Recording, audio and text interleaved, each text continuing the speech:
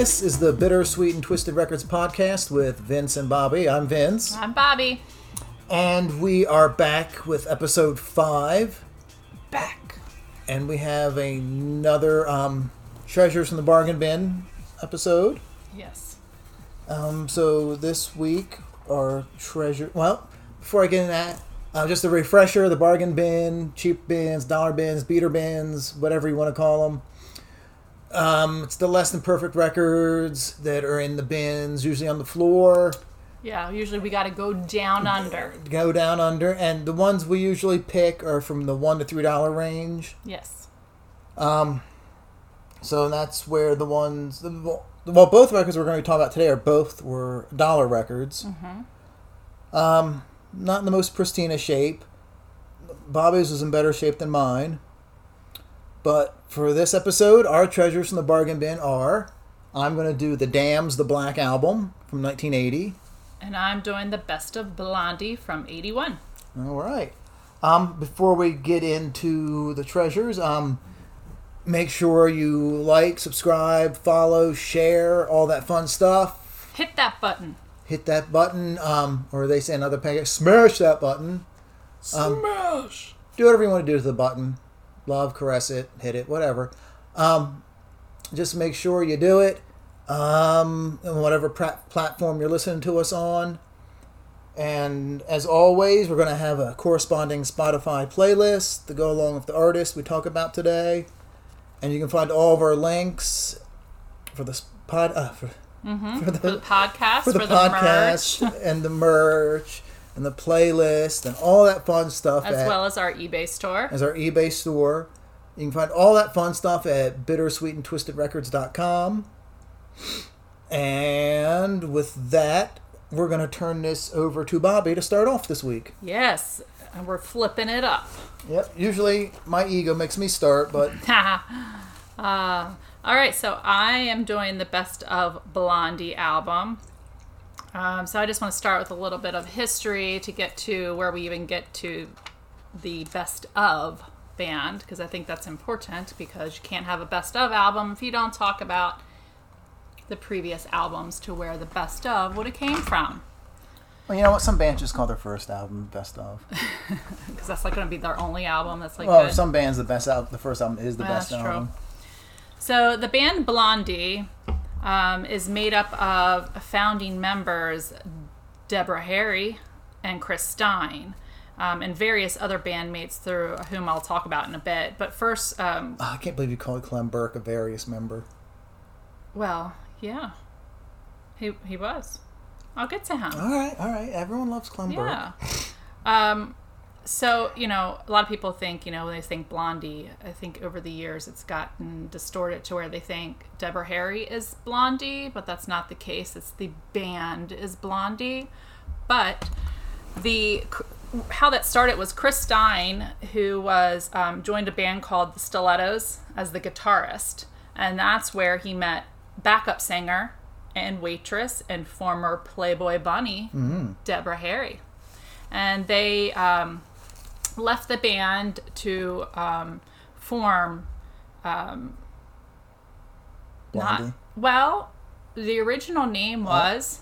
I don't know. Yeah, Angel and the Snake. That's terrible. It's awful. But they only... That's a terrible name. Angel and the Snake. Oh, goodness. So they actually only played under this name for 2 shows. Oh, thankfully. Yeah.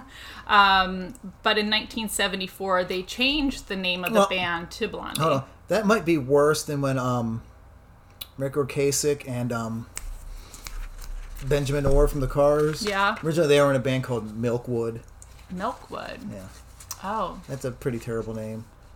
Yeah, that's... Cars is a much better name. It's more catchier. Yeah. I'm sorry. Milkwood. I didn't mean to interrupt. I was just thinking about shitty names, and Yeah. Milkwood popped in my head. Well, this was a shitty name. It was Angel and the Snake. But yeah, so they... I'm assuming she was the angel. I'm guessing, because... We could be completely wrong. Could be completely wrong. Being slightly sexist. He could have been the angel. He could have been the angel, and she could have been the snake. Could have been. Mm-hmm. But... So they only played under that name for 2 shows, and then in 1974 they decided to change it to Blondie. So the reason why they did change it to Blondie It was due to Deborah Harry because she kept getting a lot of cat calls from passerbys that would call out like, "Hey, Blondie!" You know, I've gotten that a few times in my day. I have it. Yeah, because you're not a blonde. I am a blonde. I get, "Hey, asshole." So yeah, I tried to try to get that name going with people when I was younger, like just call me Blondie, but no one took upon it. I was trying, but It's probably trademarked anyway. I'm sure it probably was. But I mean, You get a cease and desist letter Yeah. from Debbie Harry going, "No, no, you can't. Chris and call I own the yourself." trademark on that." So anyway, so that was Track you down to the farm. to the farm. You're like, "What the fuck?" So the only original band members of the group were Debbie and Chris Stein, as well as Billy O'Connor, and who was on drums, and Fred Smith, who was on bass. But by 1975, they had replaced the drummer with, Clem Burke, there you go, the one you were waiting on. a.k.a. Elvis Ramone. There you go. He did 2 shows of the Ramones. Just 2, and I gave him that name. Yep, in the Okay. 80s. Yeah. So they replaced him with the drummer Clem and the bassist Gary Lockman. And they added a keyboardist, Jimmy Destri. I'm probably saying that wrong. I believe it's Jimmy Destri. Destri? Yeah. Destri. Destri, okay. They were regular performers. The whole band was, in general. They were regular performers at Max's in Kansas City. And, of course, at the famed CBGB's. God, I would have loved to have been back then to see so many of those bands that hit it in CBGB's, like Blondie, Talking Heads, Ramones. Oh, my Lord, that would have been great.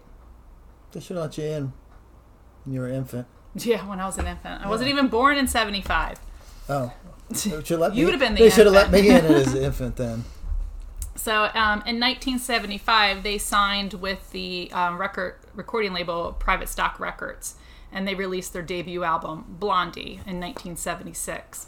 They didn't have much success on this, and they thought that it'd be better to buy back their rights to the album, which I should have looked up the monetary price of this, because I just think as a new band that would be kind of pricey. Unless it really sold for shit, Right. and the label's like, "I'll take anything for it." Yeah, so they bought back the rights You said to it's the on album. Private Stock? Yeah.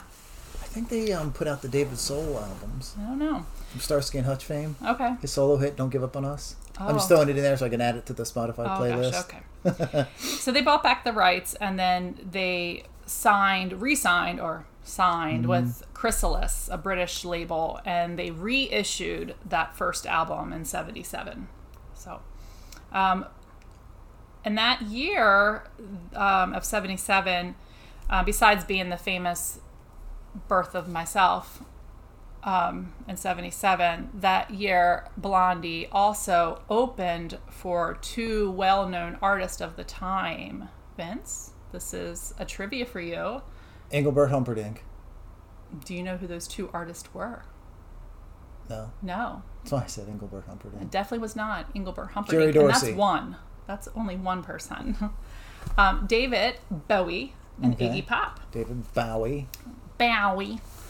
So Bowie and Pop both have heard the band's debut album, and they really liked it, and so they invited them on this tour.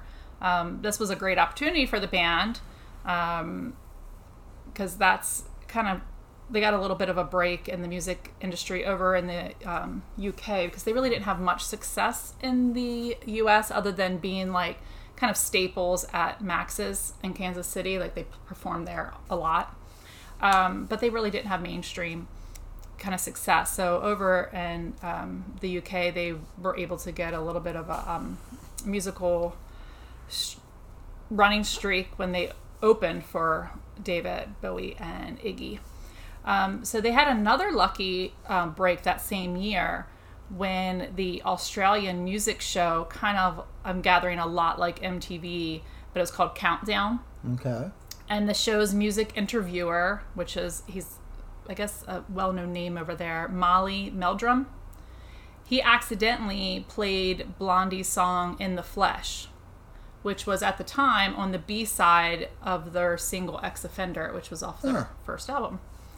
So that accident put that single Ex Offender on the charts in Australia, and it hit number 2.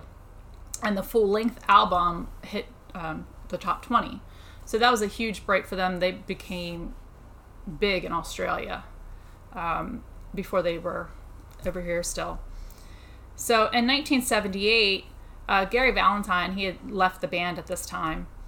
So their second album, Plastic Letters, which was released with just as a 4-piece band at the time. So, yeah, bummer for Gary.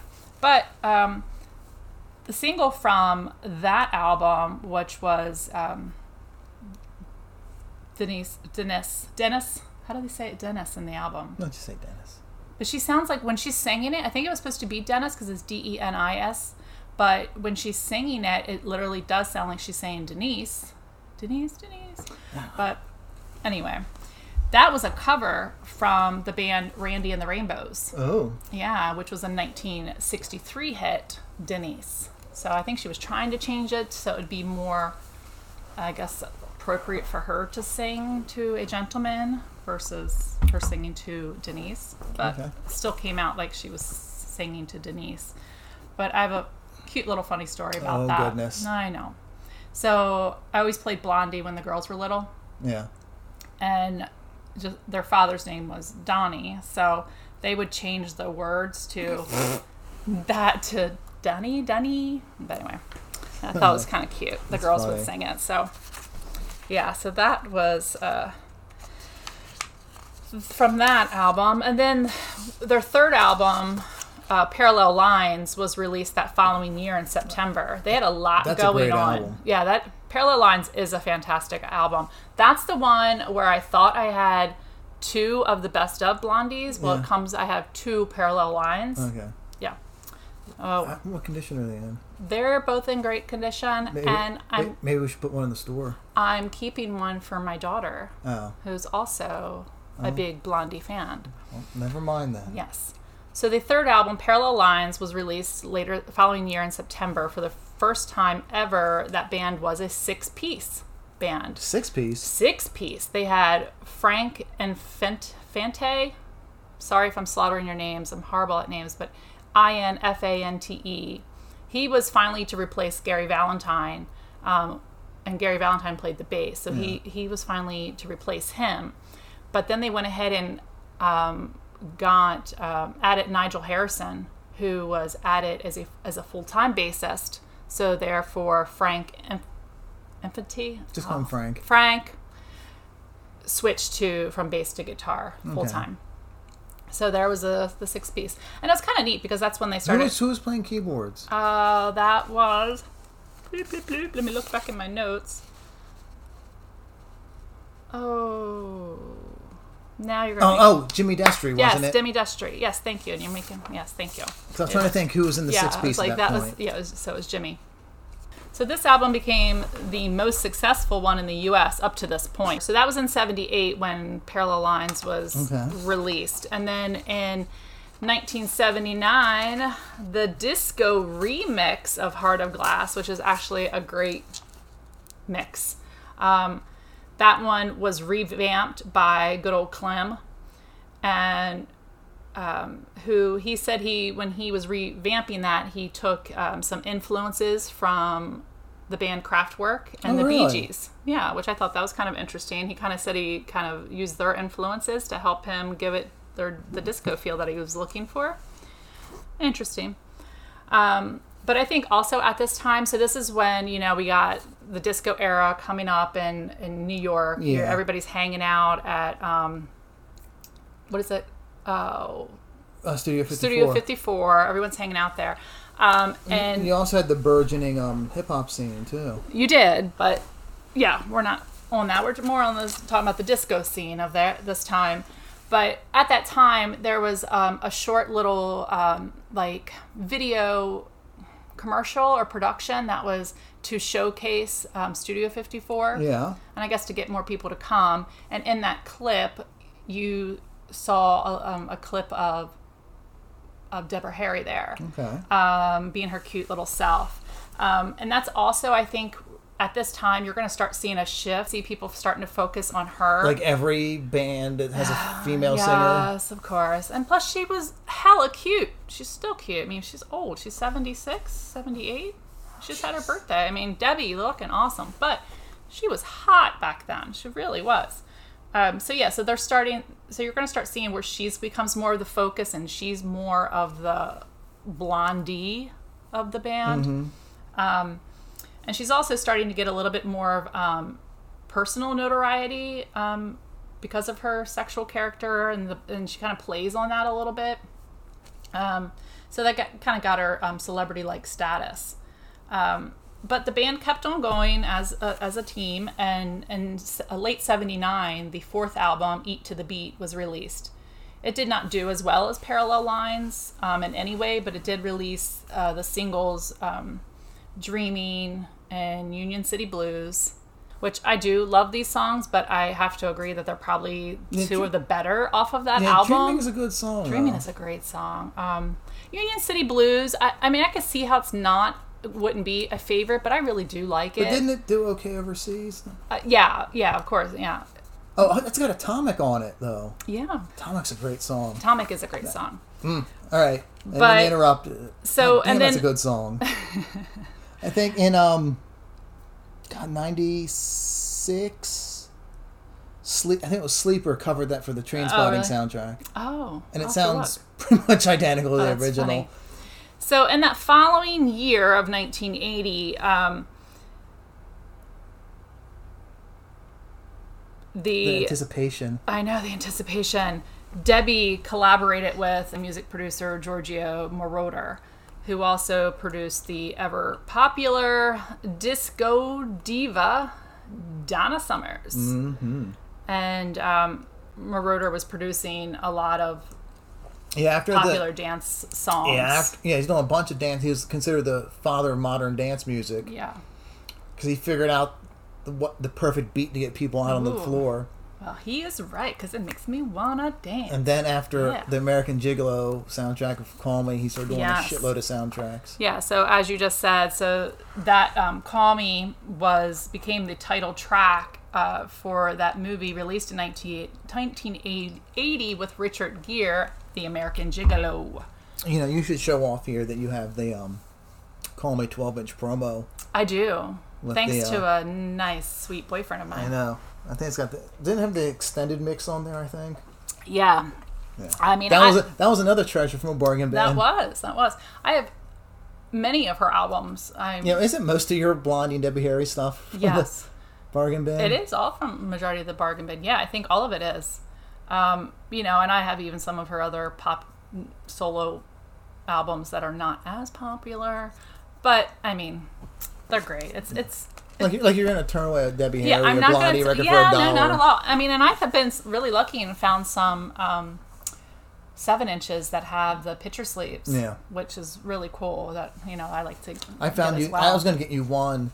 I was out one day doing a solo hunt because you had to work, and I forget which Blondie 7-inch it was. Had the picture sleeve, and I was like all screaming inside, like, and then I pulled out and the record was cracked. Oh, yeah. It was only $2. I was like, well, this is garbage. Yeah, it would have been $2. But I did get you a Debbie Harry one. I think I got you. I forget which one it was.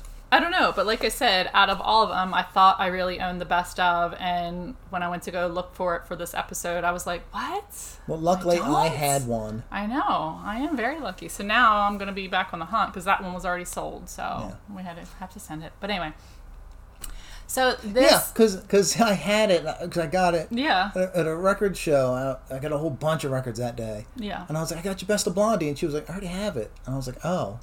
Yeah. So I put it up in our eBay store, and then she was like, oh, I don't have it on vinyl. And I was like, well, that's too bad, because it just sold.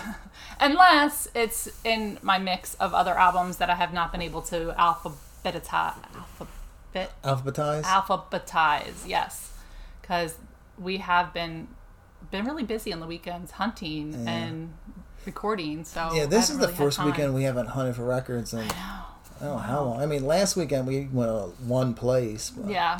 You just got that Zymox album, and I did. I got a whole bunch of stuff that I can't talk about because I'm going to do it in the future episode. Well, yeah, and you don't want to name drop too much, and then our Yeah, we don't want coordinating our playlist. Our will be Spotify playlist. super For long. episode 4 is like 50 songs. So Call Me. Yes. Finally, it made it onto the American Billboard's as the year-end chart review to number 1. So that as it should, absolutely. But that was really the first time it was making headway over here. During that same time in the 80s, which I thought this was really cool, the band was also in a small film called Roadie. Oh yeah. Which also starred none other than one of my other favorites, Art Carney. Yes, Art Carney. No, Meatloaf.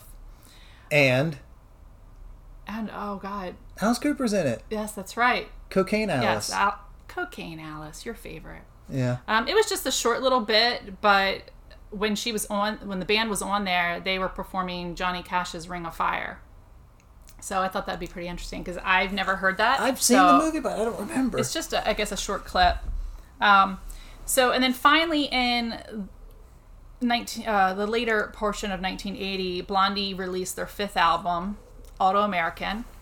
The only hit off that album was The Tide is High. That's another good song. Yeah, which is actually a cover.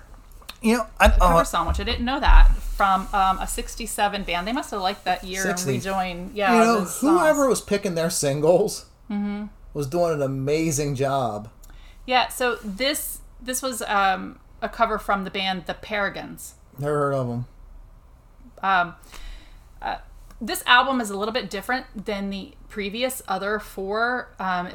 They actually showed, I think, more of their musical style to this because you have Tide is High, which has a very reggae-ish beat to it. Yeah, it's funny that like in the late 70s, early 80s, almost everyone had to have a reggae song. Even the Scorpions had one. Yeah. So and I think Billy Joel's band were going to do one. Uh-huh. And oh god, I forgot the name of this drummer. Was it right. Liberty DeVito? We'll go with that. I think so, but he told Billy Joel he was going to quit the band if he did this one song with a reggae beat. Huh. So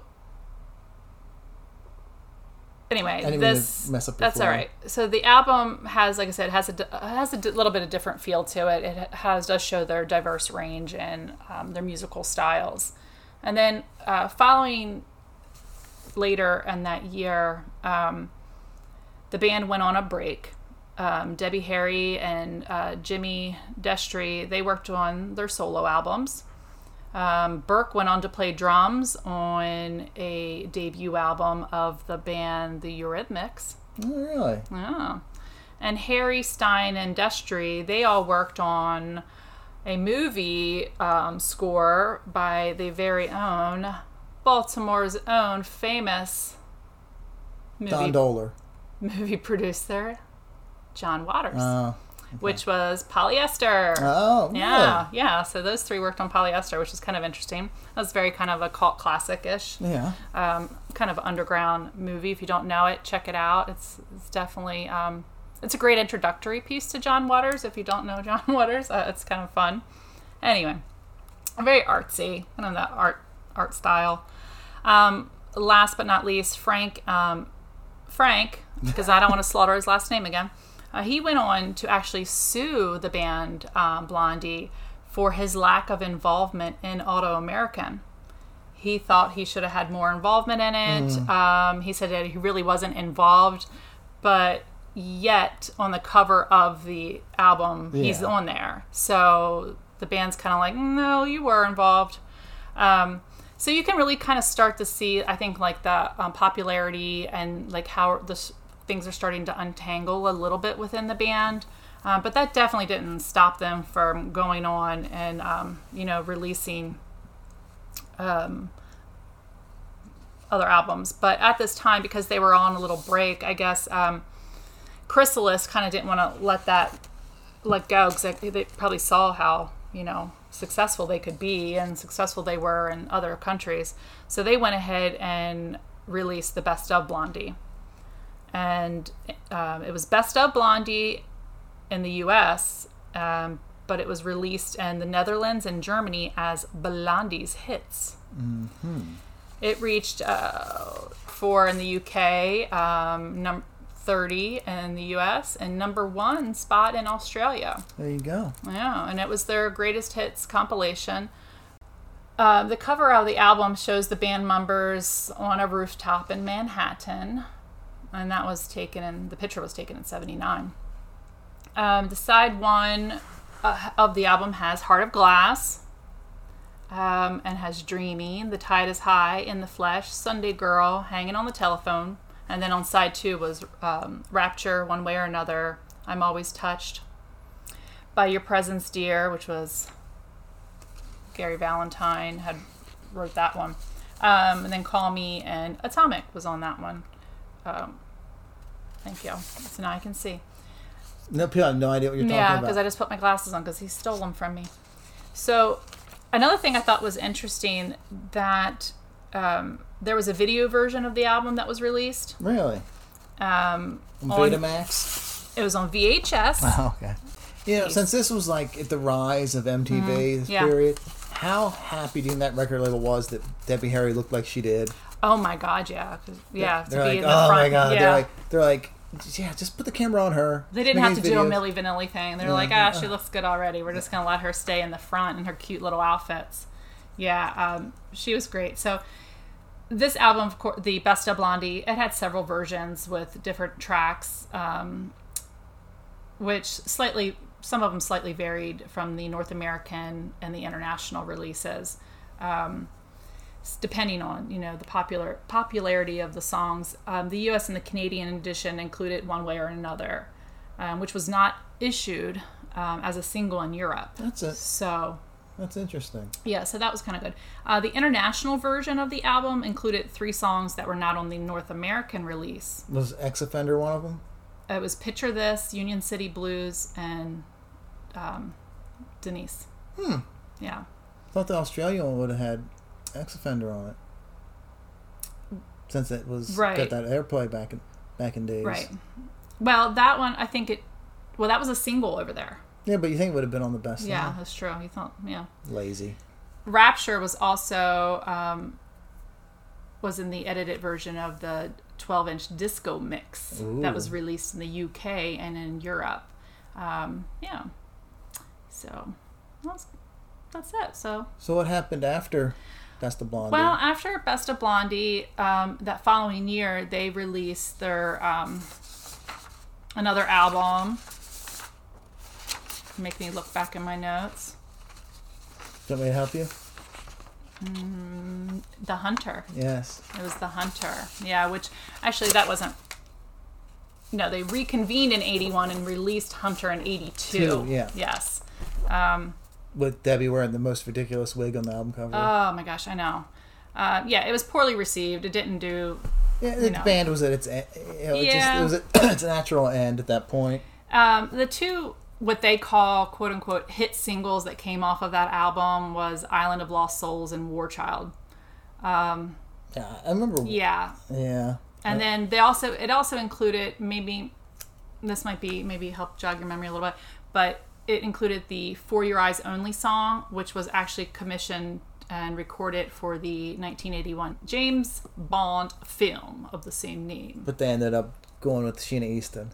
Yes, and they chose another song. That was Sheena E. What song was that from Sheena E? Do you remember? Was it the Sheena Easton did her song's called For Your Eyes Only. Oh, because that was the name of the James Bond movie. Oh. Well, it's like in the early 70s, the Alice Cooper band, the original lineup, they're like, man, we really want to do a James Bond movie theme. So they wrote a song, because they knew the next one was called Man with the Golden Gun. Mm-hmm. So they wrote a song for it called Man with the Golden Gun. It sounds like a James Bond theme, and they submitted it, and the studio went, no way. Who was the James Bond at this time period in 81? Yeah. Roger Moore. Oh. I was just curious. Yeah, those Roger Moore ones got really terrible. Yeah. Well then, yeah. They should have had the Blondie. Well, I guess Blondie were kind of starting to be a little bit on the downswing. They were. And that cover of Hunter, too, just like you said, she has a ridiculous wig. It's not a good cover. No. It's really not. I mean, I think it was trying to be like more of the avant-garde, artsy period, but yeah, I don't like it at all. I don't. So that's the end of my set. Look at that. That's not that long. And no dead people. Well, I mean, I could go on. Well, I'm sure you could. But no. But, it's funny. Wait, I don't think I have any dead people on either. Whoa. This is like our first episode of no dead musicians, I think. Whoa. Yeah. That's pretty impressive. It's very impressive. Mm-hmm. But I got to learn a lot about Blondie. I mean, she's always been one of my favorites. Driving around with my good buddy Eric.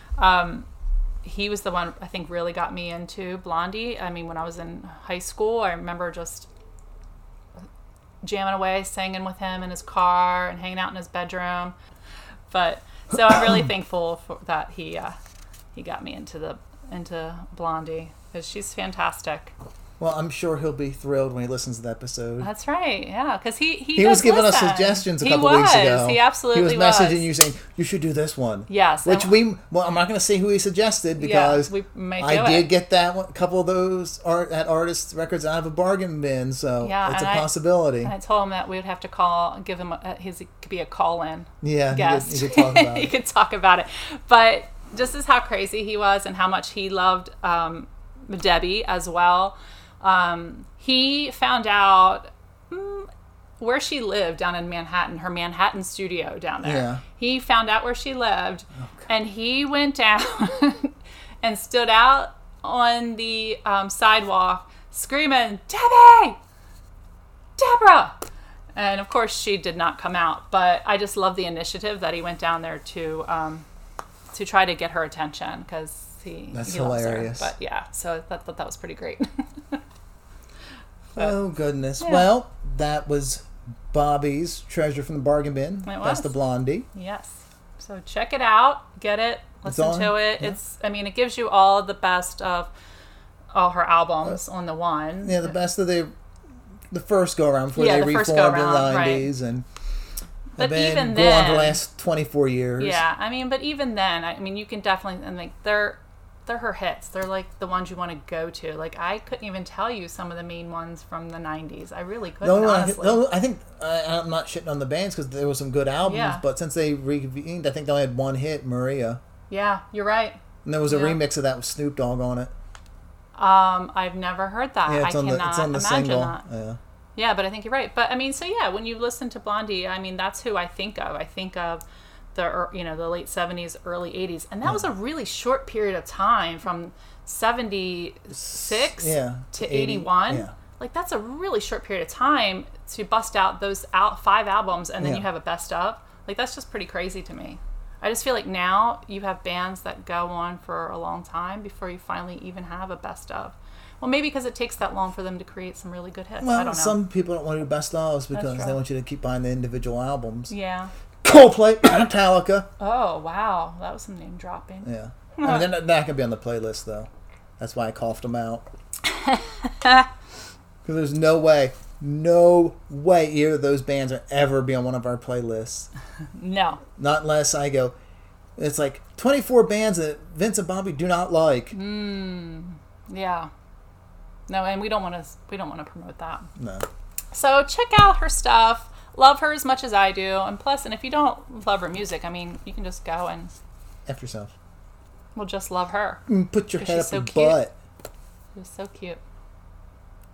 Well, as Bobby daydreams about Debbie Harry. Yeah, I was. We're going to take a little break, and we'll be right back with Treasure from the Bargain Bin, The Damned, the Black Album. Vince style. Vulgarity laden. No, not Very probably. Nice. Maybe not. Stick around. Check out our other stuff while you're waiting for us to come back.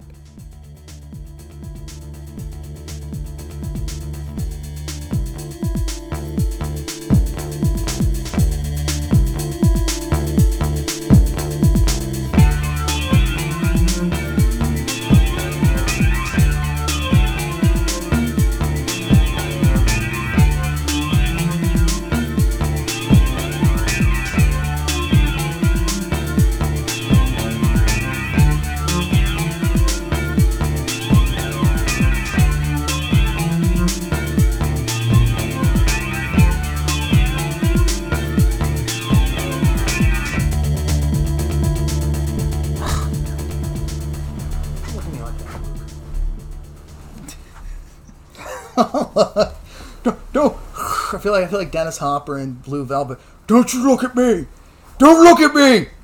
When he's huffing. Oh, poor Luke, our cat. I say our because I'm claiming him too. He's so cute. Okay. So, welcome back to the second part of episode 5. Yes. Thanks for coming back. More treasures in the bargain bin. Mm-hmm. Before we get to the damned, I just want to remind everyone to subscribe, like, follow, share the podcast on whichever format or platform you're listening to us on.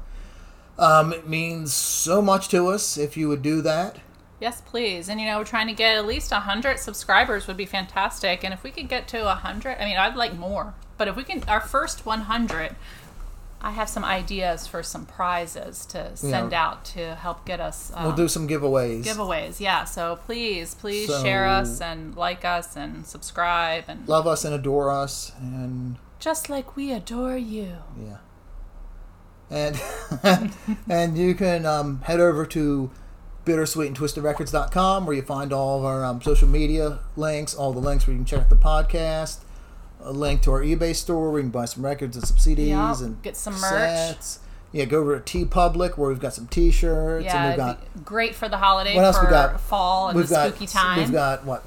We've got totes and cell phone covers, onesies. I want to see a baby in a Bittersweet and Twisted Records onesie. I was gonna say I want to see an adult in a onesie. I don't think it's gonna work out though. No.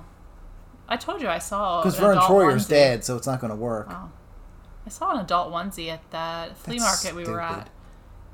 Yeah, the guy offered to put it on and dance for me. That's so stupid. So stupid. But anyway, cute babies. I'll definitely take that in one of our onesies. That'd be perfect. So go on there and just support us, buy some merch, get our name out. bittersweetandtwistedrecords.com. Yeah, and our awesome logo has a great crow for be good Halloween time. For Halloween. It's just good for all. Every day's Halloween to me. So just go out there and get them. Do it. I don't know what you're doing. Do it. Well, you can listen to this and go over and check it out. You could do both. You can multitask. Yeah, you could listen to us and go on over and give check us money, out. Please. I'm a little more forward about it. That things aren't free, so if you love us, help us. No, that sounds desperate. No, we are. We love you though, and we want you to love us. We might. I don't know. We're like a couple of you. Yeah. Some of you, I don't know. You might be a little iffy. We don't know. You might be a little suspect. I don't know what people we attract. I don't know. Probably a bunch of old people like us. No, that's okay. As long as you love music as much as we do, that's fine. That's true. But before we start droning on too much, we should focus on getting back to Treasures from the Bargain Bin. Okay. Which is? What is yours? My album is The Damned's 1980 album, The Black Album. Mm-hmm. And I hope you know who The Damned are. If you don't, then I'm not sure where you've been. But if you're listening to this, I would think that you would know who they are. I would assume that our audience might know. Yeah, if you're, they better know. I would hope so. The Damned have a very long, storied career. I'm not going to go into it because we'd be here for days on end. But if you are on Amazon, you can check out the "Don't You Wish We Were Dead" documentary. Mm-hmm. It's not on Prime, but I think you rent it for like $3. Yeah, I haven't seen it yet, which it's on my list good. though to see. It's good. It gets a lot of fun. It starts to ramble a little bit, and at some point the guys kind of look like dickheads, but they might just be. So they may be, but I like to think they're not. I like the band, so they can be dickheads all they want. And also the No Dogs in Space podcast did like a 3-part series on the history of the Damned. Which is good. So, there's no point in me rehashing that when you can just go listen to their podcast, which goes into a lot of detail, especially in the early days. Yeah, shout out to Marcus and Carolina Hidalgo. I like to think that I know them. So, what's up, because you've listened to so many episodes. Yeah, so many episodes. And they're music people like we are. I just feel like they're just a little bit, they're just younger than we are, but they know so much about music, which I love. So, yeah, go listen to their check them out. Damned episodes. All right, let me get into it then. Get it on. I've plugged two other people's projects that aren't ours. So Well, hopefully they will. no, they won't. I was going to say plug us, but that doesn't sound Right, really well, good. I don't feel like being plugged by Marcus. Ah. But yeah, the chances are them ever hearing this is pretty slim. But you never know. You never know. Never know. But anywho, Safuge. The Damned formed in London during 1976 with Dave Vanian on vocals, Woohoo. Brian James on guitar, Captain Sensible on bass, and Rat Scabies on drums. Nothing better than that name, though. Seriously. They were the first UK punk band to release a single, New Rose, an album, Damned, Damned, Damned, and a tour of the US. And they're also probably the first UK punk band to break up and reform. Yeah. I have to say, though, you mentioned their first album. Yeah. I love that album. I know not a lot of people, either you do or you don't. Really? And a lot of people have a little bit, It's a good album. it is a good album, but because it really does, when you think of like that generation or that time period of punk rock, that's really, to me, has that nice That's punk feel to it. better. I know, but it's fantastic. But anyway, sorry to interrupt. I love that album. But after their next album, Music for Pleasure, in 1977, the band broke up. And towards the end of that tour, Rat had a breakdown and left the band. And he was replaced by Culture Club drummer John Moss. And after that tour, the band was done. Yeah. That was it. But 6 months later, they reformed with Vanian, Sensible, and Scabies as The Doomed. And Brian James wasn't part of the reunion. They just like the D words. Yeah. And they were able to carry on as The Damned, with Sensible moving over to guitar, and Algie Ward joined on bass. And they released the album Machine Gun Etiquette. Yeah, that's a great album too. And it's a very good album. I think it's like was that like 42 years ago at this point? Oh my gosh. I think so, because I know I know they had like they did like some 40th anniversary shows for it. I mean, they came out pretty much, 76. 76, Yeah. so a year before I was born. So yeah, that's 45 years ago. Oh my goodness. We're aging ourselves. Yeah, and so in 1980, the dawn of a new decade, Ward left and was replaced by former Eddie and the Hot Rods bassist Paul Gray. Mm-hmm. In the same year, the Damned released the Black Album. Yes, which is... It's a great album. It is a great album. And it was released by Cheswick Records in the UK. And it was produced by the band with Hans Zimmer. And Hans went on to win multiple awards, including an Academy Award for his film scores to such films as Gladiator and The Pirates of the Caribbean. Yeah, I was like, I know that name. Like, I couldn't tell you who he did, but I mean, so many I just scores. feel like he did some of the Spider-Man movies too. Ooh. I don't think it, not the Tom Holland ones. I think it was Right. the previous ones, the ones of Andrew Garfield. Oh, okay. Pretty sure. I think, and the Johnny Marr worked on those too with Yeah. him. And he did the I think he did some of the some Batman scores too. I think. But the Black Album was recorded at Rockfield Studios in Monmouth, Wales. Ooh. And this album added more goth and psychedelic overtones to the Yes. band's sound. And it was the first one to feature Vanian's growing vocal abilities and more of a crooning style of singing than previously. And all the songs were written by Scabies, Sensible, Gray, and Vanian, with additional help from Billy Karloff, Giovanni the Domo of the Sniveling Shits, and Faye Hart. They That's a great name of a band. ended up changing their name to the Hits. Oh, that was awful. Why didn't they keep it? But the Domo had previously co-written with the Damned on the song "I Just Can't Be Happy Today," which that's a great song too. Are you going to get to the point to why it's called the Black Album? No. I'm just curious because it's not a black. I mean, the album, I guess the vinyl's black, but the cover and everything. I mean, Well, we'll talk about the cover here in a moment. okay. And the album itself features the tracks Dockle, Dr. Jekyll and Mr. Hyde, Wait for the Blackout, Lively Arts, Silly Kids Games, and History of the World Part 1, which are still part of the band's live set. And those songs, except for Silly Kids Games, are all released as UK singles. Now, since it was a double album, Yes. the original pressing, side 3 featured one track, One track. It was 17 minutes long. It's called Curtain Call. Wow. And then side 4 featured live tracks recorded at Shepperton Studios it was part of a special show they'd done for the band's fan club members. Oh. And since you were already jumping to the cover, Sorry, I was just... it was designed by Dave Vanian. And this original pressing that I'm holding in my hands right here, I know. that I got for $1. I know. Pretty impressive. Pretty impressive. I just mean that it's impressive that you got it for $1 I know. for one. Though. Like, I mean, I can't imagine the Damned being... The cover $1. is pretty jacked up, though. Yeah, it is. Where the gatefold got wet Yeah. and stuck together. The inside gatefold has all the lyrics and a black and white picture of the band. It's such a shame that this is so messed It up, is. though. But it was $1. But like I said, Dave's photo in the center is not ruined. Yeah, Dave's face is fine. It's just Captain and everyone else got stuck together. When you look at that cover, I look at it and I see like maybe some where Robert Smith might have got some influences from some of his photos. I just feel like it Who looks knows? very... It could have happened. But it's a great album.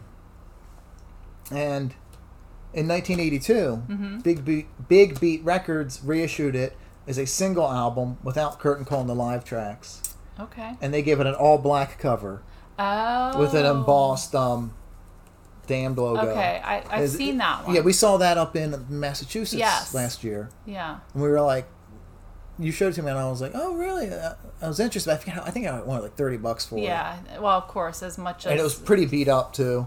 Anytime you see the Damned things out, it's very rare that you would find it in a bargain bin. And so the fact that we found it, that it was damaged. And the thing is about when I found this, like I was flipping through, and I saw the top of the cover, and I knew exactly what it was. Yeah. I pulled out, and behind it was the 12-inch single for the Damned's Anything. Yep. So I got both those. I like it. I mean, I could see it. It's very gothy because it looks like, cemetery. I mean, the Captain Looks Sensible like a cemetery. has said it's a goth album. Yeah. What's the word I'm looking for? A cemetery plaque. That's what it looks like. Like on a headstone. Yeah. That's what it looks like. And so when Big Beat reissued it with all black cover, it was more seen as a parody of the Beatles' The White Album. Funny. And Dave used to try to say, no, it wasn't, but Rat was like, yeah, it's exactly what it is. That's funny. I mean, well, yeah, because, the Beatles were huge over there, Yeah. and so I could totally see where they would, not being from that, what's the word I'm looking for, like that genre of music that the Beatles were. Yeah. I could see how I'd be like, it's make fun of them. And in 2005, it was reissued on CD as a 2-CD set, and they included Curtain Call, the live tracks again, plus all the B-sides from the singles and some non-album singles. Nice. And I have that version. Do. And it is awesome. Awesome. Now, And cool. I don't know the Curtain... Now, I know that there's a song called The Curtain Call, but I don't know the 17-minute version length of... Or listen to the whole thing. It's awesome. The whole song is awesome. Yeah. It doesn't get... I mean, when you think that length for a song, you're starting to think of jam bandish, but it's not jam band No, definitely style, not. No. Right? Is he singing the whole time? 17 minutes? Most of it, yeah. Wow, I need to go and listen And to it. this was around, I think it's around the same time they did the Friday the 13th EP, Oh. which I have. Ooh. I didn't pay much for that either. It wasn't a bargain bin price, but I feel like I have a great bit of knowledge about the Damned, but just I don't think I fully have ever listened to the full length of Curtain Call. well, we're going to have to rectify that. Make sure I put it in the playlist. Yeah. It'll take up most of the playlist Yeah, now. we just make that its own playlist. Yeah. I mean, it was, I've read somewhere recently, I wish I could find the article again, but it was, I don't know how true this is, but it said that in the 90s when the record label because originally Cheswick put out this album, and then they went out of business and their catalog was bought by Big Beat. And then Big Beat, I think, was bought out by Ace Records. Mm-hmm. And then in this article I was reading that Ace was having financial difficulties, so they put a bunch of their catalog up for auction. Mm-hmm. And I had read that Dave and Rat had bought the Damned albums that that label had controlled. Oh, okay. But when I was doing research for this episode, I couldn't find that article again. So it may or may not be true that Rat and Dave owned this album. All right. But that'd be awesome if they did. That would be. Which would explain all the various reissues recently on different color vinyl. Yeah. Cha-ching. Cha-ching. Yeah, because all these bands, they're all getting up there and they all need retirement funds for their retirement village. And their next album was 1982's Strawberries. Yeah, that's a good one. And after that, Captain and Paul Gray left. Captain went on to his solo career. What? Yeah. Sorry. Say what? I couldn't help myself. And then Paul joined UFO. Yeah. And then later had a brief tenure with Fastway. And Rat and Dave continued on with some new members for the rest of the decade before calling it a day. Yeah. But then in the 90s, as bands tend to do, especially the Damned, they reunited with various lineups through the 90s. It's true. But by 2000, the lineup focused on Vanian and Captain Sensible. Yeah. With additional players, including Patricia Morrison from Gun Club and Sisters of Mercy. And she ended up marrying Dave. And they have kids. And she retired from the band. So I just thought of something. I met her, too. Ooh, lucky you. I met her backstage at a Sex and Children's show. Well, aren't you lucky? She was very friendly. And it completely escaped me to get a picture with her. I would have done that. Because I think, like, I feel, I start to get, like how many times do they have people that come up and harass them? And I'm always like, I don't want to be the one harassing them. What if I'm the one? They're like, no, F you, you're not getting shit from me. She was just backstage at the show, just hanging out. But you mentioned the Gun Club, and that brought me back to who I just got done talking about was Deborah Harry. And she her and was Chris also, Stein. were on... I forget which one. They were on the first two. Yeah, they did backing vocals. For the backing vocals for the Gun Club. I think Debbie used a fake name for that. Yes, she did. I don't think I have it right in my head. I can't remember which one it is, but... Let me look back, see if I have it written down. But yeah, I mean, that's kind of cool, though. That kind of ties... We always like trying to find when we can find little things that tie each of our things together, and I just thought that when you said that, it just struck in my head. Yeah, I completely forgot about her and Chris being on that. And in 2017, Paul Gray rejoined the band for their Evil Spirits album, which gave the band their first UK top 10 album when it went to number 7. And then when they did the Evil Spirits tour, I saw them in Philly in 2018 so at jealous. the TLA. And I was at the front of stage. I was all excited. I was going to see, most of the Black Album lineup. Right. And they came out, and I looked at the bass player, and I was like, who the fuck is that?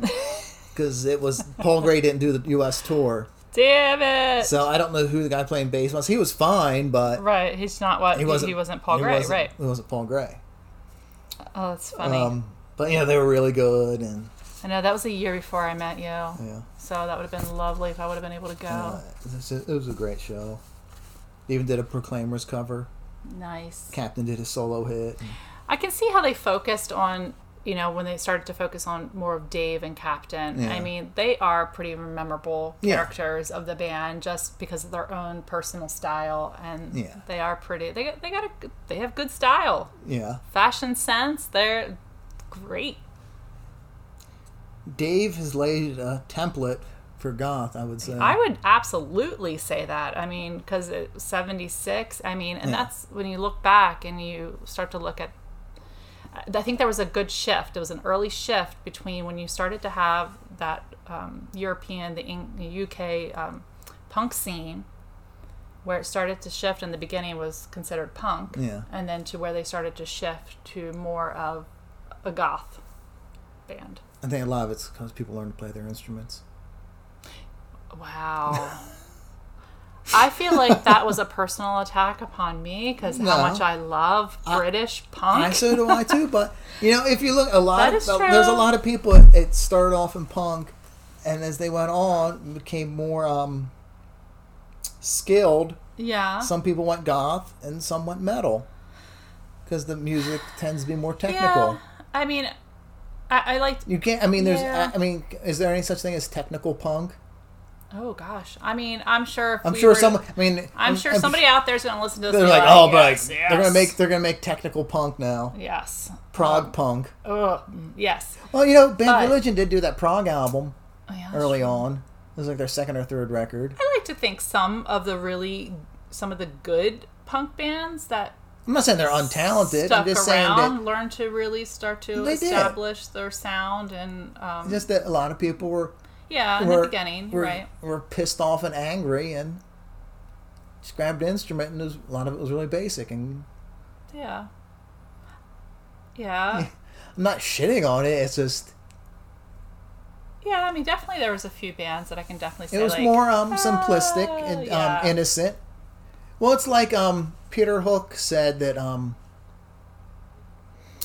when you're younger, when he's in Joy Division, that it was you made more interesting music because you didn't know how things are supposed to be done. True. And then the more you do it, you start being corrupted by saying, "Oh, this is the way songs Yeah. and music are supposed to be created," and you lose a lot of that edge and Yeah. youthful energy. Yeah. Or you just get people that don't know how to play instruments at all, like in the Sex Pistols when they hired Sid, who They turned off his amp, who didn't know how to play. They just got him just for his liked him look. for his looks. and he so, was Johnny's friend. Right, and he was Johnny's friend. So, I mean, you look at it that way and you're like, oh, okay.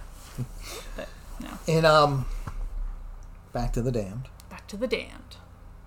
In 2020, they released the Rockfield Files EP, which had been recorded in 2019 at the Rockfield Studios in Wales, where they had done the Black Album in 1980. Oh, that's cool. So these sessions had Vaney and Sensible and Gray, three of the members from the Black Album playing together. Yeah.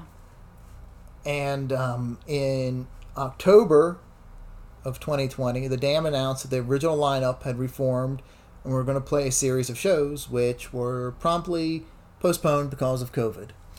Damn COVID. Now they're saying that there'll be a one-time only original lineup tour in 2022. And it'll probably be in England and we'll never see it. Pretty much. Oh, yeah. And then, I have to say that that's a long career. For them to all still be living, all still making music from 76 until just recently, that's pretty amazing. yeah, I just think it's, I don't know about those guys. I see them at the documentary. Yeah. They come off as I told you, come off as dicks in the Yeah, documentary. but They come off pretty money hungry too. Well, but could you And bitter. make all that up to just the British way? Like, I feel like the Brits always can come off as seem like a little snooty, but I don't think that they really are. It's just their demeanor. Could be. Could be. I don't know. But, I mean, Dave still looks really good for his age. I mean, his hairline has gone back, but... Hey, but he still looks really good, and he still has it. yeah, they were. Still- I mean, when I saw them a few years ago, they were really, really good. Yeah, I'm really upset I didn't get to see them on that one. Yeah, they were so good. But it's cool that they still do like 5 of the songs off the Black Album live. Yeah. Okay, so out of their albums, Mm-hmm. I mean, of course, we could go more after this album. Yeah, because after this they had Phantasmagoria and Right, Anything, which is a and great album too. Grave Disorder, and I forget what all of them. Which one? Which album is probably your favorite? Oh my gosh, it's. I mean, I really like the 80s stuff they did. I mean, Black Album's great. Strawberries. Yeah, Phantasmagoria that is is a great great. Even Anything has some stuff on it. It's pretty good. I don't know, it's probably a toss up. I guess it probably is the Black Album. Yeah. I mean, I do like Strawberries though. I do too. Strawberries is when I started listening to them. Yeah, you have that on cassette, don't you? I do have that on cassette. So I started listening to them, it was either middle school or right before high school. So that was my introductory to them. And then, then I, of course, started, I listened to the Black Album and other things like that. But I love that album. It's a great album. My introduction to the Damned was Miami Vice. I can't. I'm not putting the two together, but tell me. They so when Miami Vice TV series was popular in the 80s, MCA Records put out a couple soundtracks, and at the time the Damned were signed to MCA. Okay. So the Miami Vice Volume 2 soundtrack had a Damned song on it. Oh, that's funny. Which song was it? I'm probably gonna butcher the pronunciation, but in Dulce Decorum or Dulce Decorum. Dolce Decorum. It's I could have swore the version though on the Miami Vice 2 soundtrack is instrumental though. Okay. I could have sworn that's my memory. I could be completely wrong, but that was the first time I'd heard the Damned, and I was like, "Whoa!" That's so cool though. And so I found the Anything CD. Well, you know, that might have opened the doorway to fans that were not necessarily some of the older fans or the fans of that music, if they're on a very mainstream television soundtrack. Yeah. Well, you know, with the Black Album, you know, that was when they became more gothy. Yeah. And by the time they got to like 85, with the Miami Vice thing, 85, 86, they were super gothy. Yeah. Because Dave's hair had grown long and yeah, it's kind of big with the white stripe in it.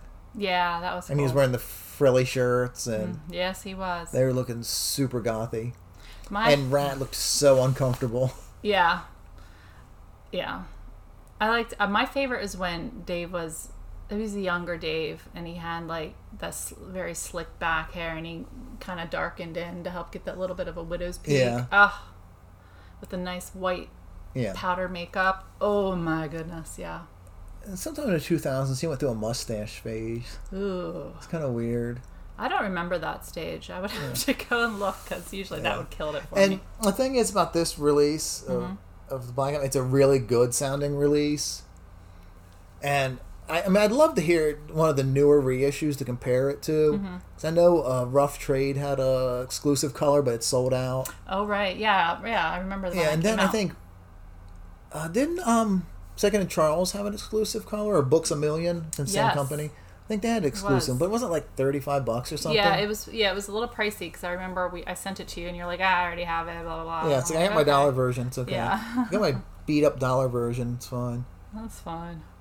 But it's a good album. I think if you've never heard The Damned, I think it's a good starting place. I agree. Because it's not as commercial and gothy as the mid '80s records, but it's nowhere as punk as the early stuff.